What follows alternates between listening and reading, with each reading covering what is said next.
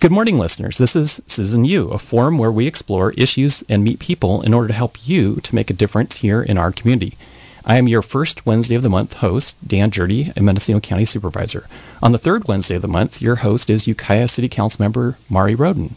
Today on Citizen U, we meet a community member who volunteers her time to protect public access to our coastline and ensure development on our coastline is consistent with public standards established in the California Coastal Act and various local coastal programs.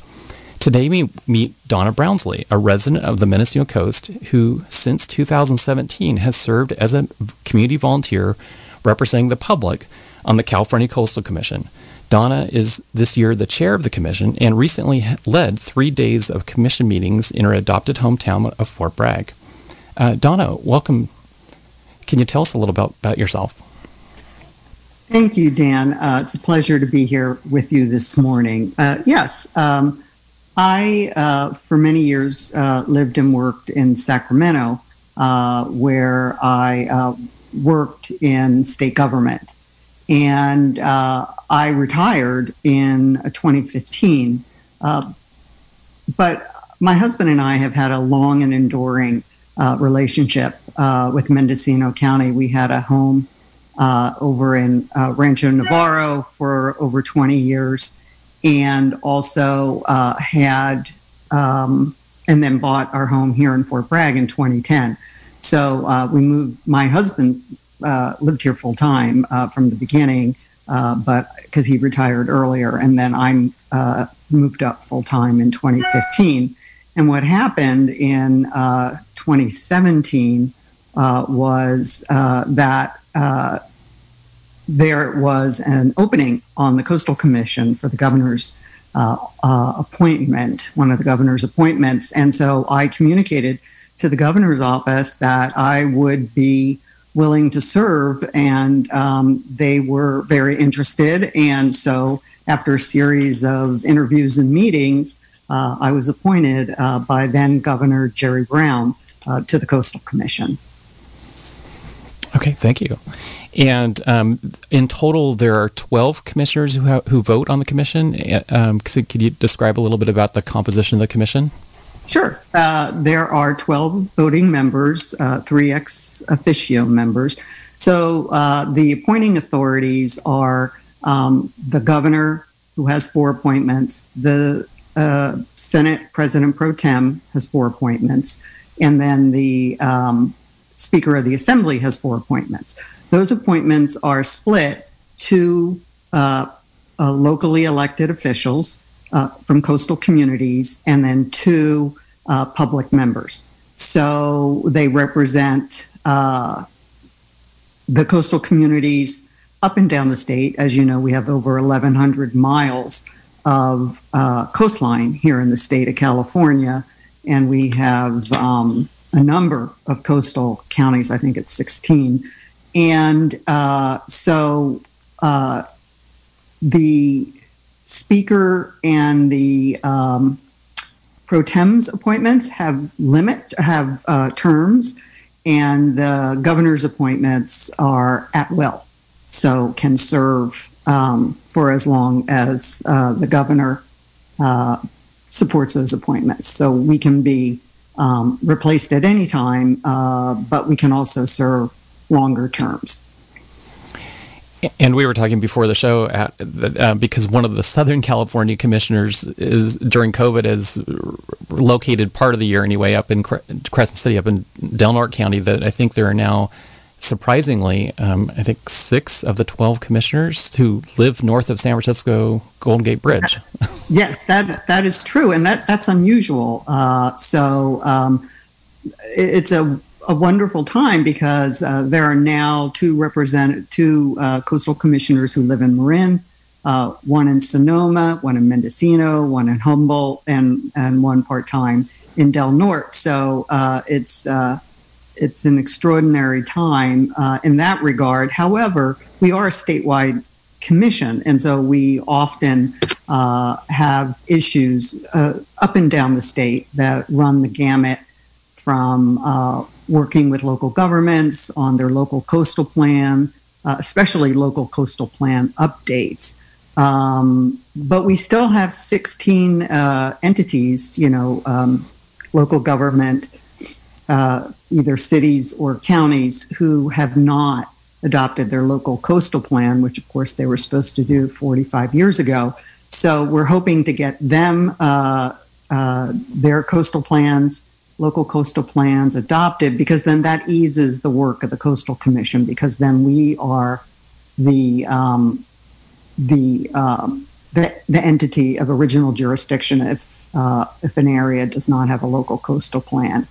So, in sort of big picture for people who don't live in the coastal zone, and most of us actually don't in Mendocino County, even though we're a coastal county, it's back in 1972, the voters of California adopted Proposition 20, which established the commission, and then there was legislation that followed up to kind of help implement that. And my understanding is that in the 70s, there were maps drawn up to kind of create a precise line exactly where the coastal zone would start, west of a certain point. And like in the Fort Bragg area, they looked at Pudding Creek Estuary, and because there's the dam there, the line did not go east of Highway 1 because of Pudding Creek. And but then Noyo River, which didn't have a dam, of course, it runs up the estuary a fair amount. So in some areas of the coast, the line runs maybe even a few miles east of the ocean. In other areas, it may run no farther west than maybe Highway 1. Is that what you see up and down the coast? Yes. And, even though the coastal zone line may not run up a river or an estuary, those environments do contribute to coastal issues. So often there will be, some interest in ensuring that those estuaries and rivers that run into the ocean are particularly given development, throughout the country. California isn't the only place, but there's a lot of restoration that's in need of being addressed. And so, but yes, you're right. The coastal zone is clearly outlined up and down the state, and that's the primary jurisdiction of the Coastal Commission. So what the voters wanted was to ensure, and it's in the Coastal Act, to maximize public access. Because back then, the concern was that development was grabbing large pieces of the coastal environment, coastal bluffs, the beaches, and privatizing them. And, in the state of California, we have a very strong public trust laws that are in our Constitution.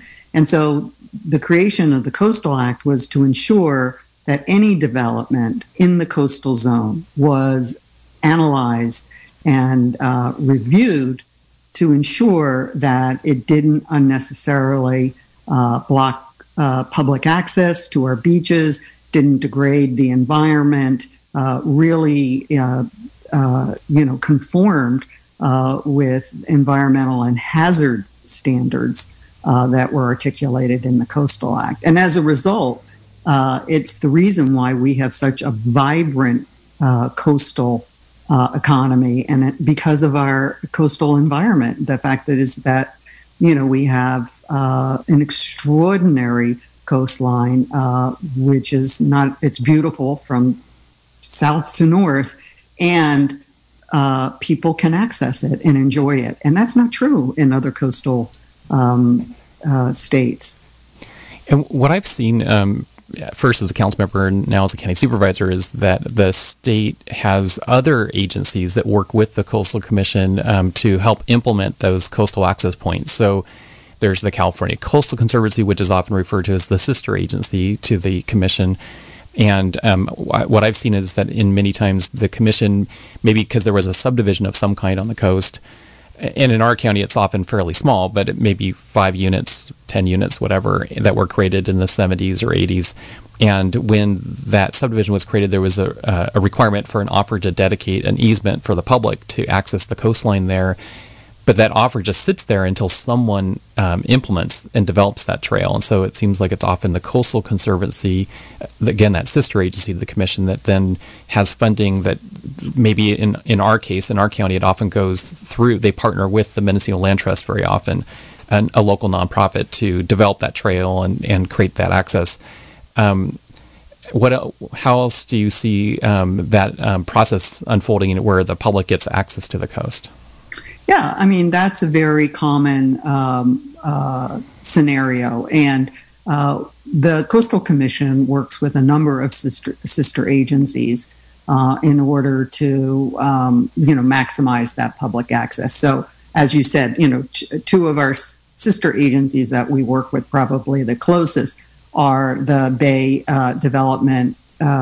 Coastal Development Commission, which is the Bay Area, so all the Bay coastline down in the Bay Area. They're the Coastal Commission for that region because it's so extensive, as well as the State Coastal Conservancy. And the Coastal Conservancy is the entity that distributes the public monies to improve the coast and to offer access and amenities, trails, restrooms, signage, restoration. They have an extraordinary agenda, and they were very happy for all of us, recipient of an enormous amount of money this year to do coastal restoration plans up and down the coast. And here in Mendocino County, as you noted, often what happens, and we're so proud of the Mendocino Land Trust. They work closely with the Coastal Commission as well as the State Coastal Conservancy, and they are really managing a number of coastal access trails, improving them, building them, and maintaining them, for which the public is incredibly grateful.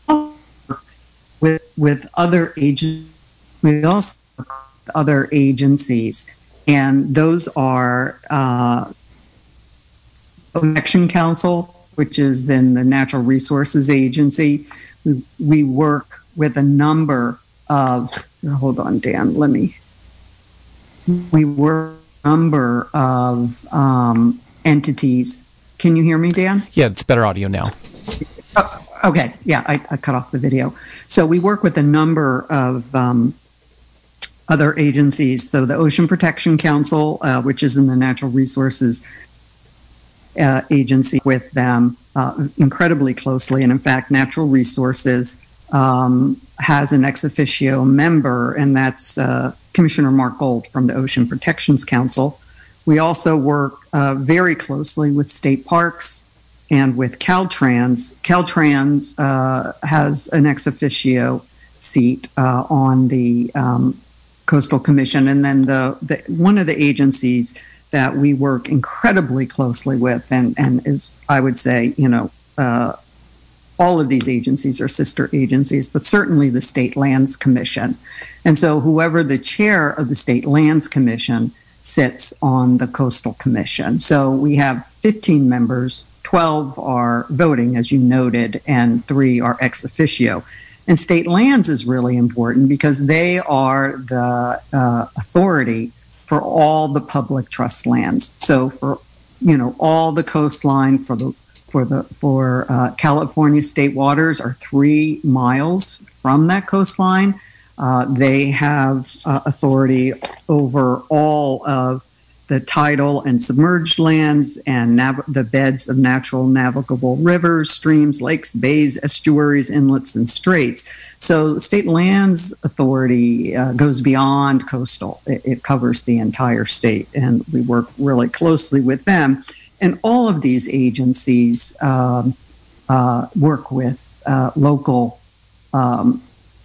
NGOs to manage whether it's trails or restoration for mitigation land. So, say Caltrans does a project, there's a I'm just making this up, like a 4-acre area where there's going to be restoration of natural plants and the wetlands, then that work will be done by a local NGO.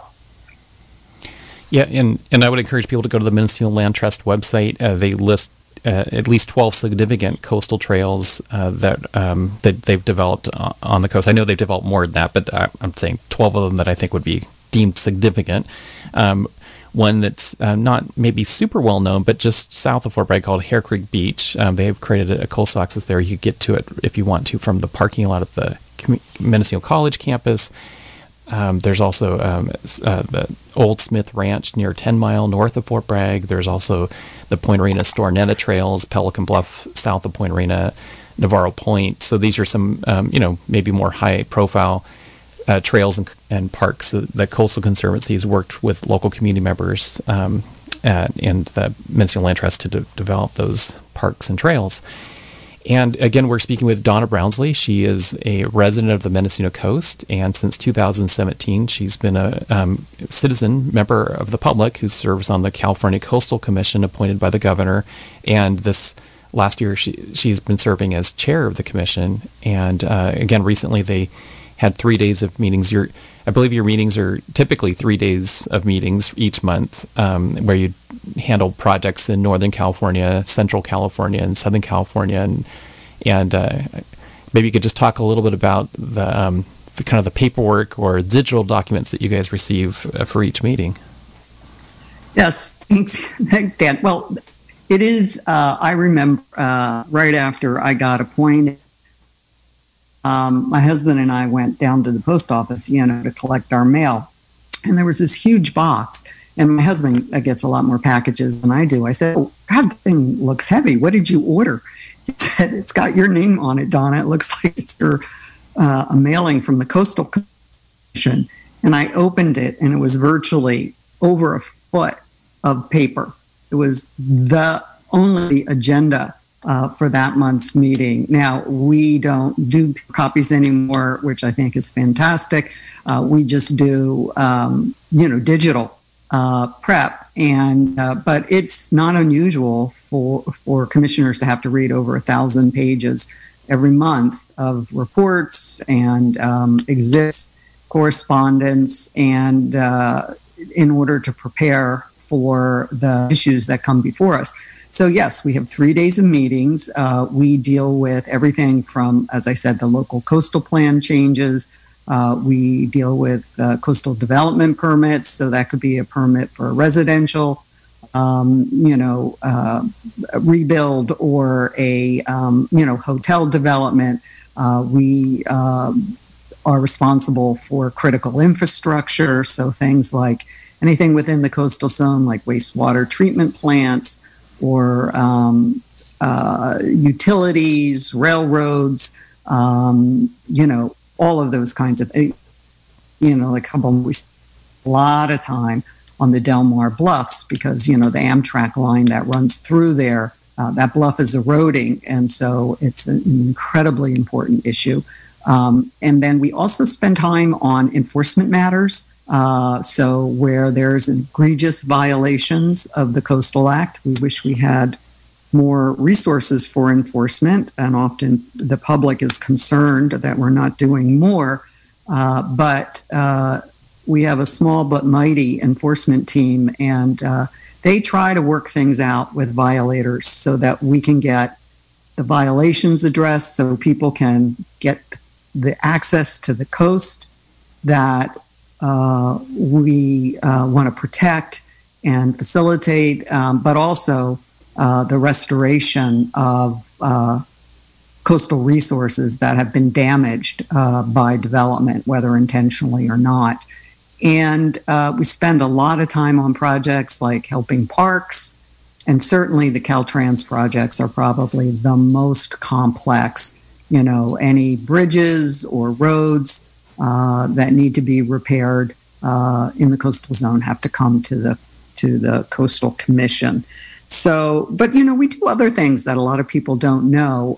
First, I want to mention our local government grant program where we help local governments update their LCPs and build the expertise that they need for issues like sea level rise and other emerging issues.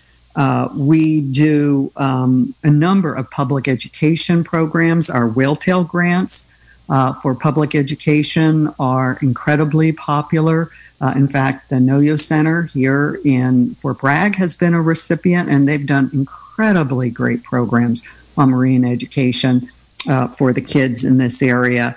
We also have a harbor and boats program, which helps fishermen learn about more ecological practices so that they're not leaving debris in the marine environment, and we help them collect it and recycle it. And we just have an extraordinary number of programs.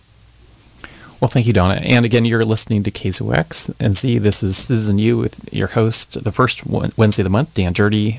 Host third Wednesday of the month is Mari Roden. And Donna, you briefly talked about the Whaletail grants. The state of California offers people, if they want to donate to a cause, they can pay for a special license plate for their cars, and that's the Whaletail license plate, and the proceeds go to the Whaletail grant program I think you were talking about. So yes, for people who want to support that program, you gave a local example of one local recipient of that, which is the Noyo Center in Fort Bragg, which is a science center for coastal science and ocean science. And they have all sorts of projects. I hope to have them on a future episode of Citizen U.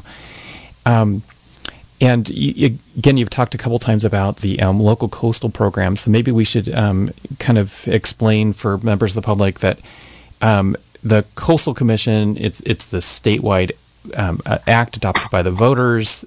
There's a state legislation that implements it, and then as in almost every case, and you said there's 16 exceptions, cities and counties have adopted their own kind of almost a general plan for their coastal area that then gets submitted to the Coastal Commission for approval to make sure it's consistent with the state coastal plan. But it's much more specific to their area. And so, of course, Mendocino County, City of Fort Bragg, City of Point Arena all have their coastal plans specific to those areas that are approved by the Coastal Commission. And in our case, our county's plan is fairly old at this point. City of Fort Bragg's was updated, I think, around 2002, 2004, that time frame. But the county's is, I don't know, I think adopted in the early 90s. And so it's at least 10 years older than the City of Fort Bragg's plan. So things like sea level rise have been identified as a real issue that needs to be addressed with specific projects. And one way to do that is to update the coastal plan to make sure that issue gets addressed whenever there's an applicant. There are other issues that just have emerged, climate change in general, and so there's a number of reasons why local governments want to update their coastal plan. It's partly just a matter of sort of managing staff resources. Like how much time can you dedicate to long range planning, which is updating a plan, versus just reacting to over the counter applications that come in. I think there's agreement that in Mendocino County, for the county government, that it is time to update our plan. It's just a matter of making that happen. Are there other things that you wanted to point out about the commission and the way it works with local governments? Again, people, when they have a local coastal plan, they're usually actually applying for their coastal development permit with that city or county. It only goes to the commission on appeal to the commission. So have you seen statistics that show what percentage of all projects go on appeal to the commission? I would imagine it's a fairly small percentage. Yes, it is a small percentage if they have a local coastal plan. But, we have some areas like Venice and parts of LA where they do not have a local coastal plan. So those come directly to us, as well as some other coastal cities down in Southern California. And so we are the court, as it were, of original jurisdiction. But, we're hopeful that with this grant money that we can work with those local governments and help them, get their coastal plans in place. So then, yes, that will reduce our caseload significantly so that we can just focus on some of the other emerging issues, which I wanted to spend a minute talking about.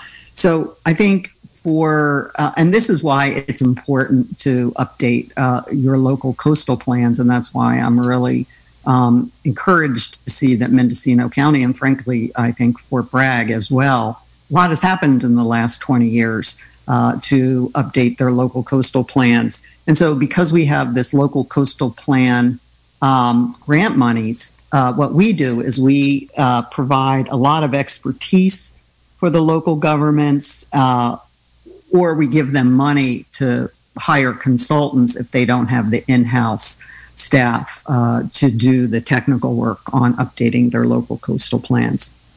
And we have a lot of protocols and guidelines to assist these local governments.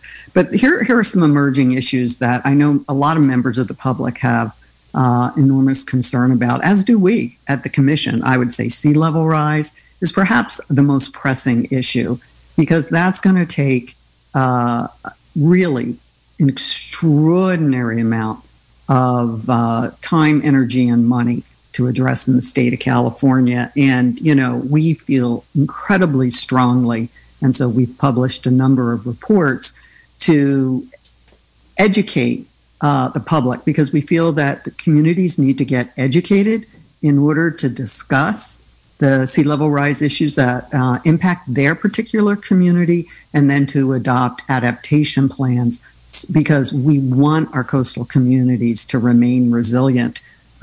And we all know that it's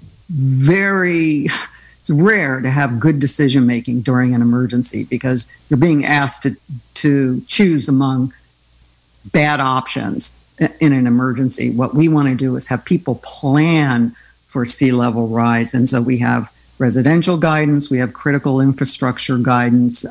These are incredible resources, plus the grants. We also have to do the vegetation plans for fires. Fires are moving into coastal communities now. And so, CAL FIRE has a mandate to get these plans done. We're working with CAL FIRE really closely. This is a priority. It's a lot of work, but I know that even in Mendocino County, folks are a little concerned that there's a conflict between what CAL FIRE is saying and what the Coastal Commission would require. So we want to, deal with all those internal inconsistencies so that the public is very clear on what the rules are. Plastics pollution, huge issue for our marine environment. And so we have been working with a number of communities to implement projects that will significantly reduce the plastics garbage that ends up on the beaches, in the waterways, and in the ocean. We're also really advocating, and we have found a number of local governments who've done incredibly creative work in terms of coastal environment restoration. That is an extremely high priority, not only for the Coastal Commission, but for the Natural Resources Agency, the Oceans Protection Council, and then the state lands, as well as, our other sister agencies. And so we're really developing a library of successful nature-based programs that are really going, in the long term, going to show smart adaptation and coastal resiliency, because healthy wetlands often reduce flooding, which is going to be incredibly important as the sea levels rise. We've also spent a lot of time, and the Coastal Commission is a leader in the state agencies on environmental justice issues, really addressing the concerns of communities, of people who have in the past often been overlooked or ignored. And for us, we adopted environmental justice principles a few years ago.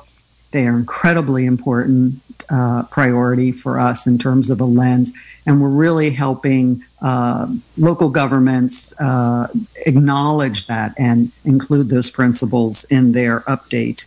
And then another issue that we've spent a lot of time on, and I just saw that Sonoma this morning, Sonoma's Board of Supervisors voted on a new short-term rental policy. That is something that has enormous importance up and down coastal communities, and we've spent a lot of time on that. And I think that's another issue people don't realize that we're required to weigh in on. And then finally, I would just say affordable housing is a really important issue to the community. But, in the 80s, our authority to require affordable housing in the coastal community was removed by a bill in the legislature, and often the commission has been criticized for not doing more for affordable housing. And I just want to assure people it's not because the commission doesn't want to do it. We do, but we are restricted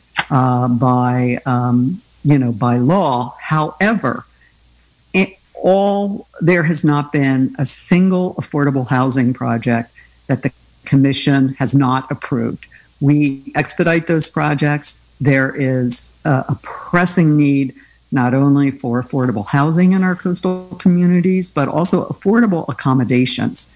There has been an incredible change in terms of the last 20 years of there being accommodations that families can afford on the coast. And as we know, often, for many families in the state of California, a coastal vacation is the option that they want to that's how they want to spend their time. And certainly, I think anybody who lives in Fort Bragg or Mendocino or Point Arena, really, or anywhere on the coast, has seen that there's been climate migrants. So during the fires, our community is just packed with people seeking to be able to breathe the clean coastal air and to escape the heat. And so it's, Fort Bragg, luckily here we have a lot of affordable accommodations, but that is not true in a lot of the coastal communities up and down our state, unfortunately. And so, we think that is something that is incredibly important. So those are just a few issues, Dan, that I thought I'd mention. There's more, but I thought that was a good kind of, I think that's a great overview. Yeah, I mean, when you had me welcome the commission to Fort Bragg at the beginning of your 3 days of meetings, I pointed out just in my little street in Fort Bragg, I think there's 5 of my neighbors that have moved in the last 5 years from, inland communities. And I think in part it was the change in the climate that caused them to want to move. I know my immediate next door neighbor is moving from Amador County, and just feels it's time to get out of what they consider a fire risk, high risk area. So in talking about that, we've been talking about plans that the commission sometimes funds at the local level or the Conservancy, and I would just give an example of that. Fort Bragg adopted its updated coastal plan in 2002-2004, and the Coastal Conservancy had funded prior to that in the 1990s a coastal access sort of a trail development plan for the harbor, which is mostly in the county but partly in the city. And so when Caltrans was proposing a new bridge in 2001, 2002 in Fort Bragg, I looked at that plan and saw that, there's a proposed trail on the south side of the Noyo River. At the time, it didn't really have a specific name. It was just in the Todd's Point neighborhood. And it was, anyway, so I convinced the commission at the time to create a mitigation for the bridge. The Caltrans bridge at the time was a concrete rail. It would have blocked a lot of the views that was proposed. And anyway, so we ended up getting through the Conservancy in total from Caltrans a total of $3 million for a 25-acre park. And in a lot of ways, I think that trail development, what later became called Pomo Bluffs Park, really became a model for the trail development, only on a grander scale, on the mill site. And so it's just interesting how these, sometimes a planning document is collecting dust on the shelf, but sometimes through opportunity you can seize the opportunity and implement the vision that's in that plan with trail development. And it certainly has on the mill site in Fort Bragg, with the city working with the Conservancy and the Coastal Commission to develop, I think it's about 70 acres in total of public parklands and trails along the entire coastline. And that was partly based on that 2004 coastal plan update, which did call for a vision of a trail along that coastline if there was going to be a change in use on the property. And of course, at the time, Georgia Pacific in 2002, when they were shutting down the mill in Fort Bragg, or it sure looked like it anyway, that they said, "Oh no, we're here forever, so stop talking about us." So at that time, we put in the coastal plan, and we invented a zoning district. We called it Timber Heavy Industrial, because we said to GP, tell us everything you've ever done out there. We'll put it in our Timber Heavy Industrial. But if you or some future property owner want something else, we're going to require a specific plan for the whole mill site. And of course, because they publicly said, "Oh, we're here forever, we're not leaving," that's what we adopted in the plan. And then, of course, they did shut down the mill and effectively leave, then selling the property or the company to the Koch Industries, and all that's gone on there since. Again, these plans can be implemented over time, because at some point someone wants to develop the property, and that becomes an opportunity to create coastal access, especially when it's a larger development like that. Well, that's a really important point, Dan, because I think that especially in the last decade, there's really been a lot of creativity over, how to apply mitigation. And so, what the Coastal Commission has, and I'm just going to address this one thing that you said, nothing is forever. I mean, so that for a fact with the Coastal Commission, the coastal environment is changing every single day. And I also think that those models, having those successful models, like what you just talked about in terms of Pomo Point, encourage other jurisdictions to adopt those kinds of mitigations. And so it is incredibly important. And as a result, I think now Caltrans has really, I think, done a great job of incorporating that kind of mitigation, coastal trail mitigation, restoration mitigation, as well as redesigning those bridges so that there's coastal views and, bike and pedestrian lanes in those bridges. So, there's been a real turnaround in terms of, how engineering present day issues and priorities for communities. Well, yeah, and in fact, as I said, the bridge proposed at the time in 2002, I guess it was, for the Noyo River Bridge was virtually a view-obscuring concrete railing. But the commission at the time they approved this offsite mitigation, they said, and if Caltrans comes in for a proposed bridge somewhere else in California, or this bridge amendment, we want to work with Caltrans to identify, is there a steel railing that's see-through that meets Caltrans' crash test standards. The commission created an ad hoc committee. They worked with Caltrans, and in a year or two, they had identified a railing that Caltrans said, yeah, this meets our crash test standard, and it's a steel railing. You can see through it. And that railing you see today on the Noyo Bridge, because later Caltrans had some amendments to some minor changes, but they were physical changes to where the footings were going to go on the bridge. That triggered an amendment to their permit.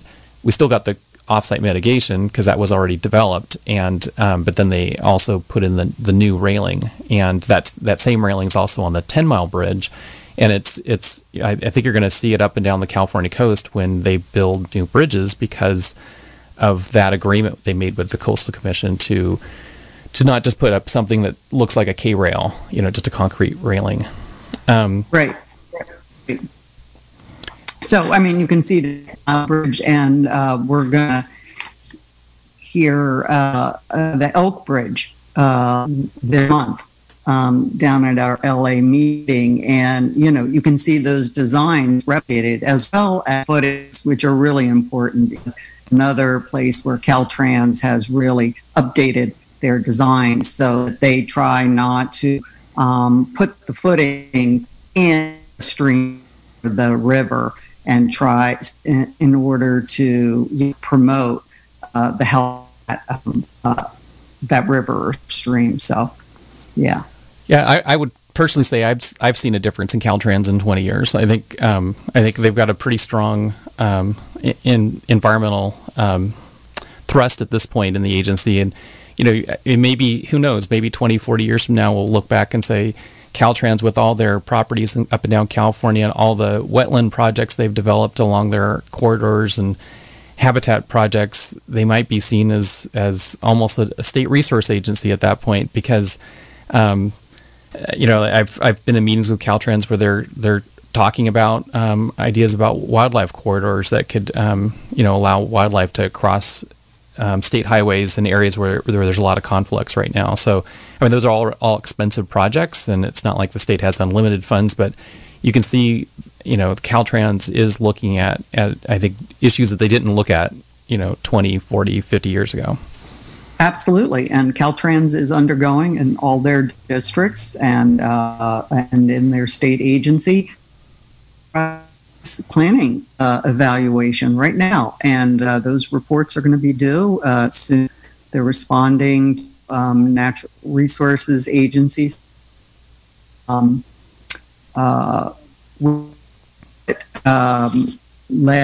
to prioritize sea level rise. And Caltrans was on board from the beginning, and they are working hard because we have a lot of highways and roadways in the state of California that are going to be adversely impacted by sea level rise. Okay, Donna, listeners, you're listening to KZUX and Z. This is Citizen U, and we're in the last quarter of the show, and Donna's willing to take phone calls. So the studio line here is 707-895-2448. That's 707-895-2448. And so if you'd like to call in, I think, Donna, just sort of the ground rules, I think you're not supposed to answer questions if it's about a pending project, but maybe you can talk more generally about, how the commission reviews projects if someone has something that seems a little too specific. Oh yeah, no worries. Yeah, happy to. I think being the help the people, and right, the ground rule is I can't opine on a project pending before the commission. Okay. So again, I'll just repeat, the phone line is 707-895-2448. And the guest today is Donna Brownsley, who's a member of the Mendocino Coast, and she is on the Coast Commission chair. And looks like we have our first call. So let's see. Okay, caller, you're on the air. Hi, thank you very much for the show. I'd like to, one of the issues with climate change is drought. And I haven't heard much discussion about water supply up and down the coast. And I'll take your off the air. But what is the Coastal Commission and other bodies doing about water supply for various communities up and down the coast? Thank you.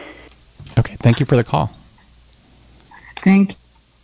Yes, drought is an incredibly important issue. We work closely with the state water boards and regional boards. They are primary authority in terms of water supply. However, if there's a project that would be impacted, drought certainly would be one of the issues that we look at. Let me give an example. Down in Embria, They have been a severe drought status for a very long time, several years at least. Local coastal plan, they have a rule as development cannot be approved unless you can certify there is adequate water. So in that case, we have denied a number of projects that have come before us on appeal because there's not adequate water for that new development. And yes, drought is something that we address. And as you said, it's a critically important issue, but we do not have primary authority for that. So, Donna, I could just add a little bit of here in Mendocino County, the coastal plan in most of the coastal zone on the Mendocino coast, not all of it, but most of it, requires some additional well testing of neighbors if someone's proposing. In most cases, it's a single-family home. And so basically the way it works is as part of the coastal development permit, they're going to demonstrate that their proposed well will not negatively impact the neighbors, and so the neighbors are contacted by the county if any of them want, the immediate neighbors want to have their well monitored while the test well is dug at the proposed site. Then they can monitor it. I think it's like 72 hours or some amount of time to see if, in fact, the drawdown at the proposed well negatively affects the neighbors. That level of detail doesn't occur in Mendocino County outside of those coastal properties. The Board of Supervisors is considering, and we've given tentative green light to a plan amendment outside the coastal zone for that kind of testing in cases where someone is going to be selling their water offsite. So not applying that same standard to all new development outside of the coastal zone, but in, like I said, in cases where people were going to be taking their water off site, that could, logically it could potentially impact the neighbors. So we want to make sure that it's not impacting the neighbors and be sure to what extent can they draw down this new well for exportation of water without negatively impacting. But anyway, so that is one extra sort of standard that's in Mendocino County's coastal plan that doesn't exist elsewhere in the county. And I'll just add that, we would weigh in if there was a development in the coastal zone that would somehow contribute to a deficient amount of water flowing in a waterway that would adversely impact the coastal environment. So we would also weigh in that regard. Okay. We thanks. We had another caller. Encourage them to call back. It's 707-895-2448. And Donna, I mean, there's all sorts of layers we could go into with the the coastal plan as it gets implemented in each community in each county. We do have our caller back, so let's take the caller. All right, caller, you're on the air. Hi. I was wondering about the Coastal Commission working with Fish and Wildlife, or Fish and Game. I think they're called Fish and Wildlife now. You talked about working, like trying to coordinate with CAL FIRE, and I was just wondering what kind of work you're doing with the Fish and Game people around stream restoration and fire abatement and sea level rise and all that. Okay. I'll take my answer off the air. Okay. Thanks for the call. Thank you so much, caller. I was remiss in not mentioning Fish and Wildlife. We work incredibly closely with them on a whole range of issues. Absolutely. They're critically important. Their expertise to many of the analyses that we do. We worked with them super closely in terms of the offshore wind approvals up in Humboldt and Morro Bays. We worked with them on just a whole range of issues, particularly on mitigation issues and, impacts to watersheds, to wetlands, to endangered and native species, whether it's plants or animals. So yes, absolutely. We work very closely with Fish and Game, and their folks are just so important in terms of the scientific expertise. And we share the same values in terms of restoration and conservation, and adaptation and resilience. So yes, thank you for reminding us of that relationship.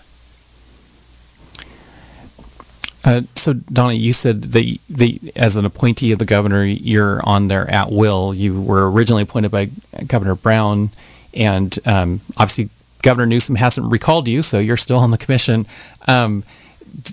Is there, I guess it's just you serve and until you decide you've served enough, or the governor has someone else he wants to appoint. So it's both those.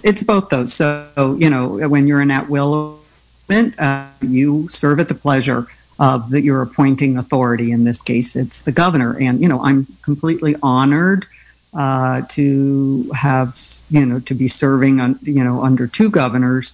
I really, really love the work. It's so rewarding. It's, I have to say the first 2 years, I felt like I was in a graduate school.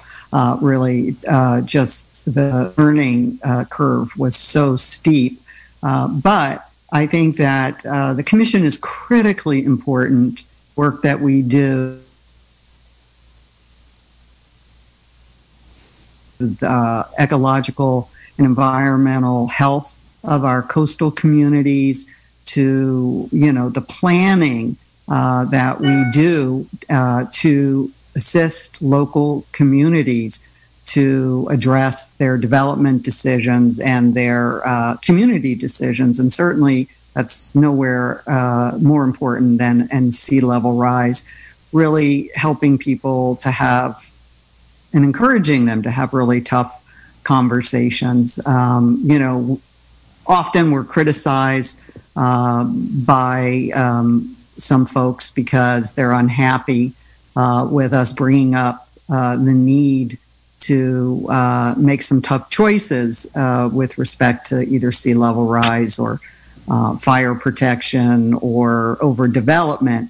But with respect to sea level rise, we try to remind people, look, we're not in charge. The Coastal Commission's not in charge of sea level rising. The ocean is, nature is. This is a climatic consequence of our changing planet environment. But our job is to help communities educate themselves, understand the science, understand what NOAA and other scientific entities are saying the flooding risks, the hazard risks are going to be, and then helping them plan so that they'll be ready when these realities, manifest themselves.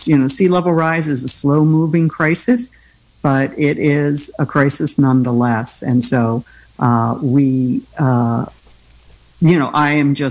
am really honored to be part of that conversation representing the public. Okay, Donna, I think we have time for one more call. So. Okay.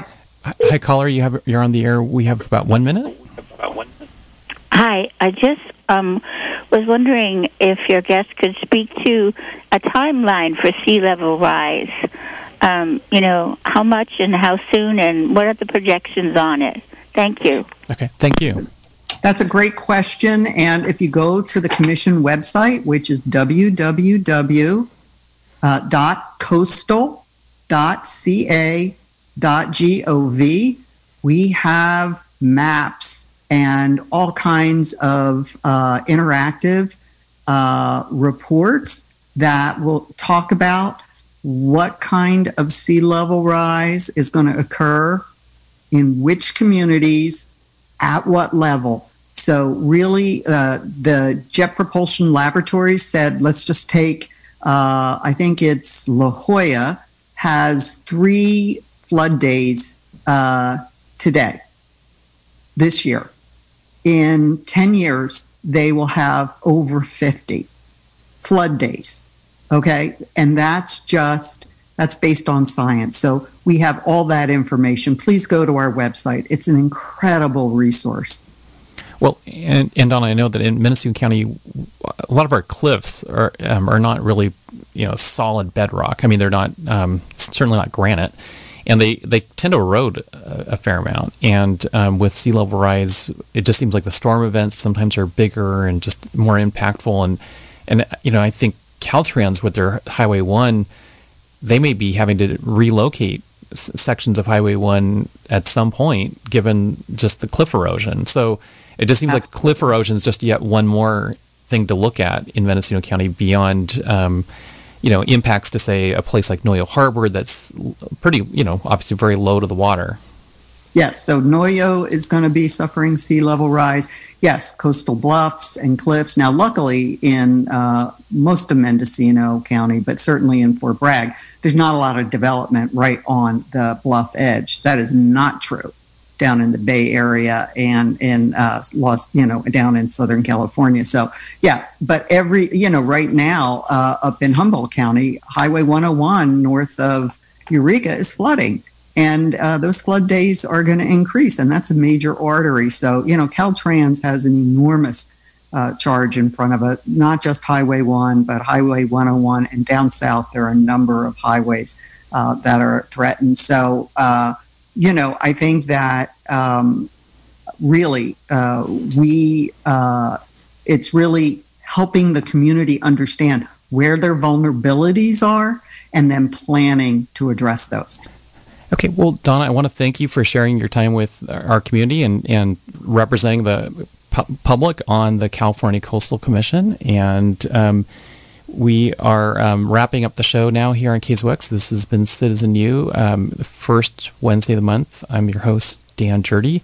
And the third Wednesday of the month, Mari Roden, Ukiah Council member, is the host at 9 a.m. And next, here on KZOX, we have